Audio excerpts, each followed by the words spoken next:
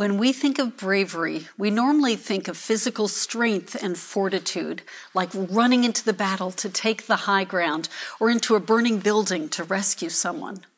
We might even think bravery is having a stiff upper lip and not letting others see us cry or be weak. Today's scripture is all about courage, but it's a different kind of bravery. Stephen's story reminds me of Brené Brown's words on courage. As a social worker and a professor, she has a book called Daring Greatly, and in it she uses a quote from Teddy Roosevelt to describe courage. He said, "It is not the critic who counts, but the credit belongs to the man who is actually in the arena, whose face is marred by dust and sweat and blood, who strives valiantly, who at the best knows in the end the triumph of high achievement, and who at the worst, if he fails, at least fails while daring greatly." She describes that person as being all in and adds something surprising to this definition of courage. As we dare to show up and let ourselves be seen, we are vulnerable, taking personal risk with what matters most to us, and that is the ultimate daring greatly. In our scripture for today, we see what kind of courage the Holy Spirit gives when we're facing opposition. Stephen was in the arena, and as he did so, it was there that he encountered God, even more than he had before. Stephen has just given a powerful defense of his faith in Jesus Christ before the Sanhedrin, just like Peter did in Pastor Nathan's sermon from last week, and as Jesus did with the same counsel a couple years earlier. Notice the courage the Holy Spirit gives Stephen when he's facing his opposition.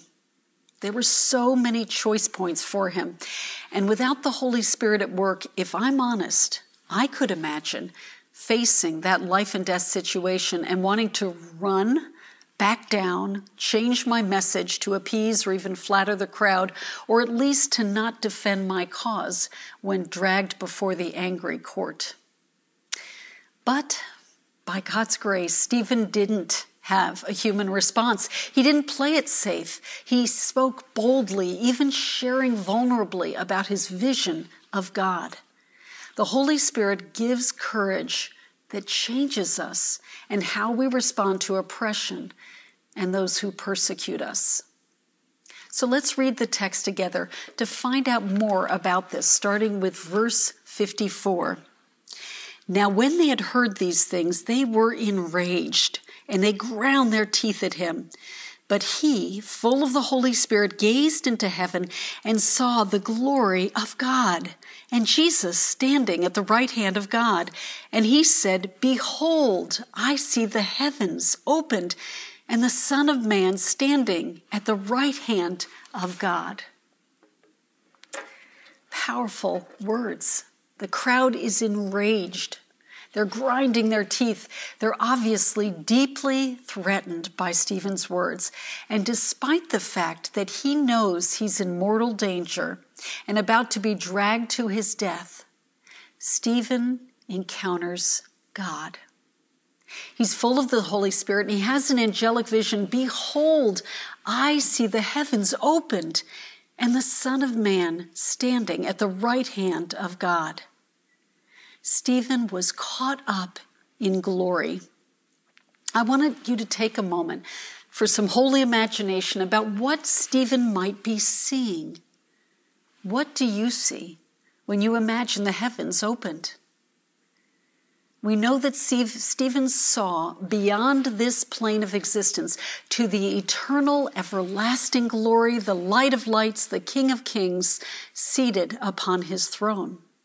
And I think of how Revelation describes heaven, and I imagine the radiance, majesty, joy, celebration, wonder, worship, and joy.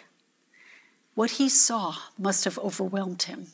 And in the presence of Jesus and that scene of perfect love, I imagine it cast out all fear. He knew Jesus when he saw him. And what a profound contrast to what he was experiencing on earth and knowing what was about to happen to him. Notice how this vision only intensifies their rage. We pick up the story again in verse 57. But they cried out with a loud voice and stopped their ears and rushed together at him. Then they cast him out of the city and stoned him. And the witnesses laid down their garments at the feet of a young man named Saul.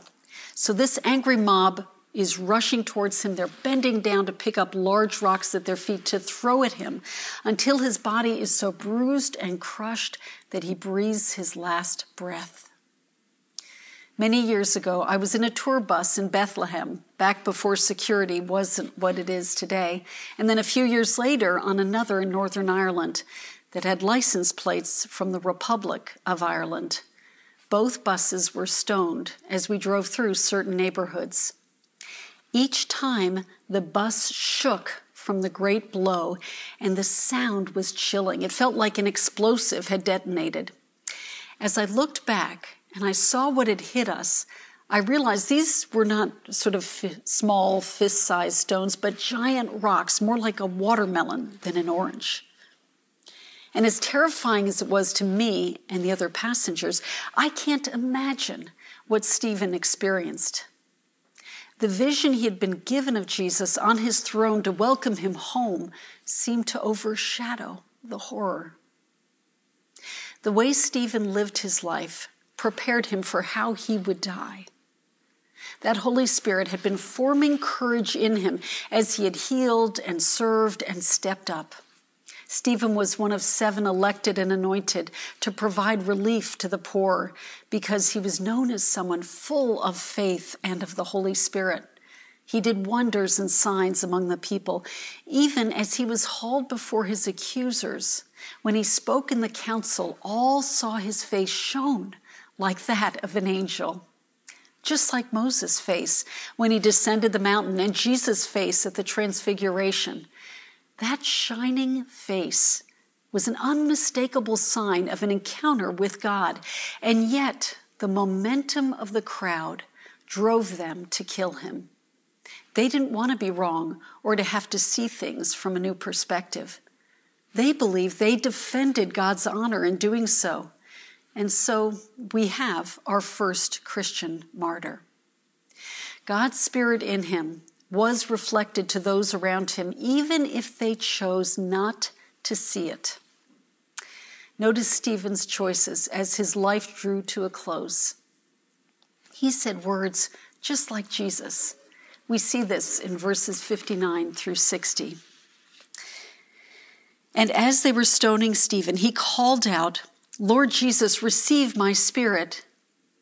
And falling to his knees, he cried out with a loud voice, "Lord, do not hold this sin against them." And when he had said this, he fell asleep. The Holy Spirit gave him words of courage and compassion. Stephen entrusted his life and death to Jesus, asking him to receive his spirit just as Jesus had done with the Father. He also forgave his persecutors. He didn't harden his heart to them, but he was free of anger or ill motive towards those who were taking his life. And we recall Jesus' words, "Father, forgive them, for they know not what they do."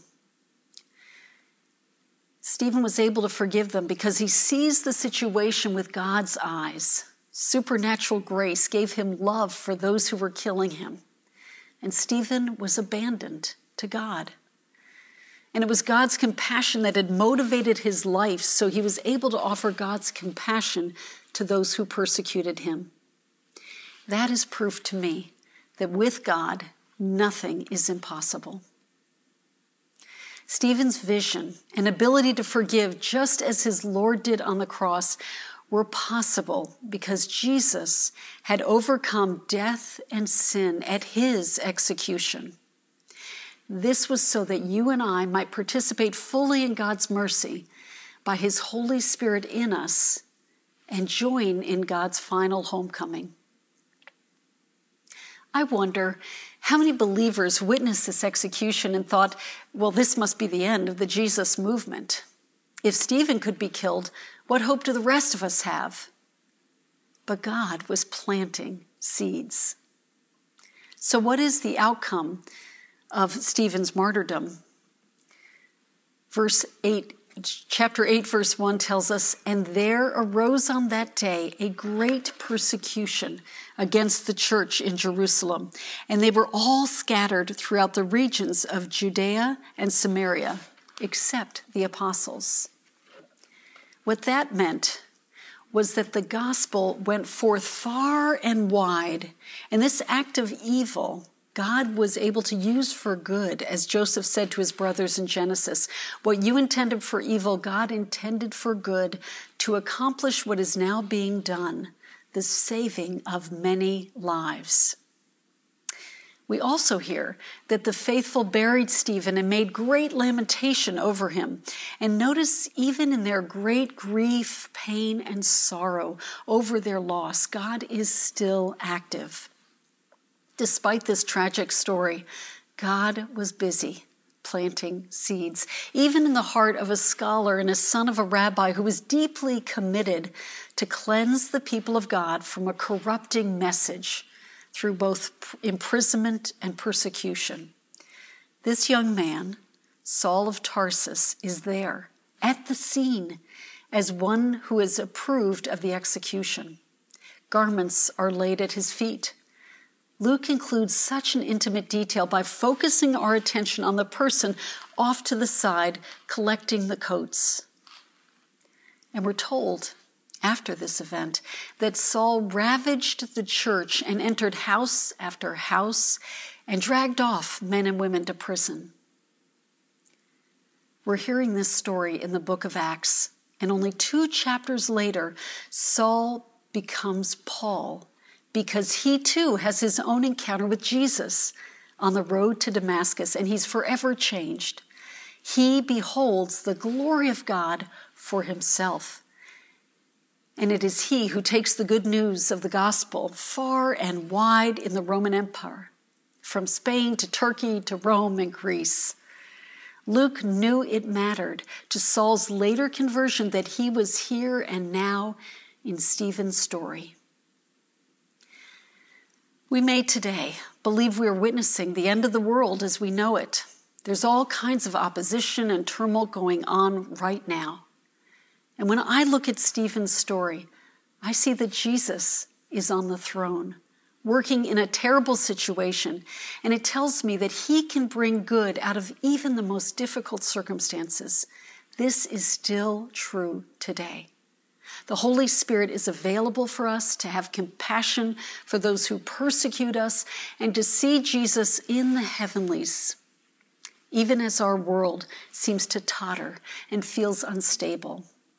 As we feel the fear, uncertainty, and chaos pressing in, let us ask for more and more of his Holy Spirit to give us courage here and now.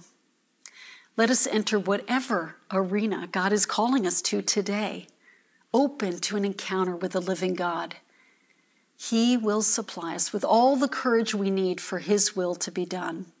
Jesus embodied courage in his life, ministry, death, and resurrection.